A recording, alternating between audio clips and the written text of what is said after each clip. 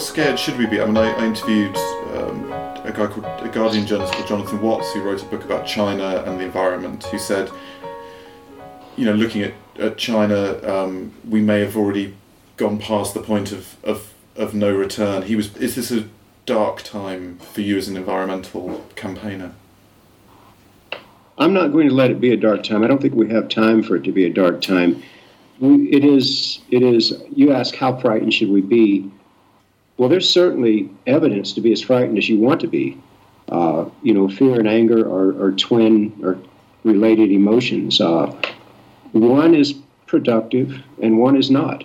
I think fear is ultimately going to be. I think it's necessary for a while, but I think we have to put it down and be angry and active. And fear can really shut you down. Fear can trigger a flight response. It can trigger a comatose response. Grief can do the same thing. I think it. It's about a 2-month period of honoring the fear, but at some point it's going to be an indulgence, and there's not going to be. It's going to rob our efficiency and energy. And I think anger will be a good transition into just the straight ahead work of resistance. And what should we do? Can you give me personally some advice about what I should be doing?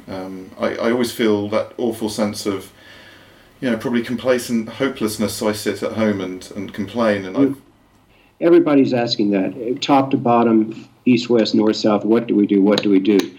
Kind of what worked for the other side. I mean, people spent 8 years belly aching about the Clintons and demonizing them like it sucks, but that's part of the basic fabric of changing cultures is to say, no, I'm not going to allow this culturally in my country, in my world. Speak out against it.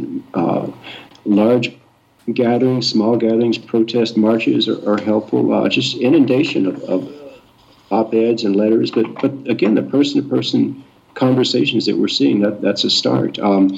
I think another thing that I find solace in is working extremely locally in communities with issues at home where you can have a huge influence, whether it's the water quality in your borough or neighborhood, or in my valley in the Yak, I have this little group that I've been a part of for 20 years now, and we're working on natural resource issues, within a community of 100 people, and we're really facing some real challenges now with the administration trying to deregulate and liquidate, trying to sell public land.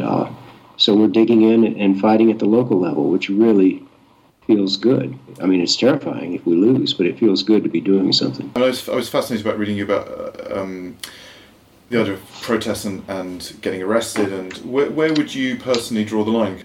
I don't know the answer to that question. I think we'll see as it develops. I think the rules are changing as we speak, and so I don't have an answer to that. I'm not advocating violence.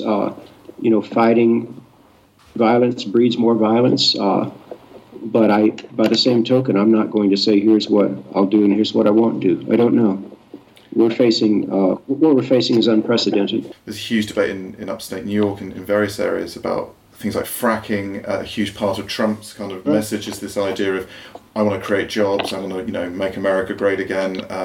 These issues are being debated in Britain too, that there are very depressed former coal mining areas being sort of seduced with the promise of jobs and money and regeneration through things like that. What would you say to those sorts of people in those areas who might welcome that kind of investment?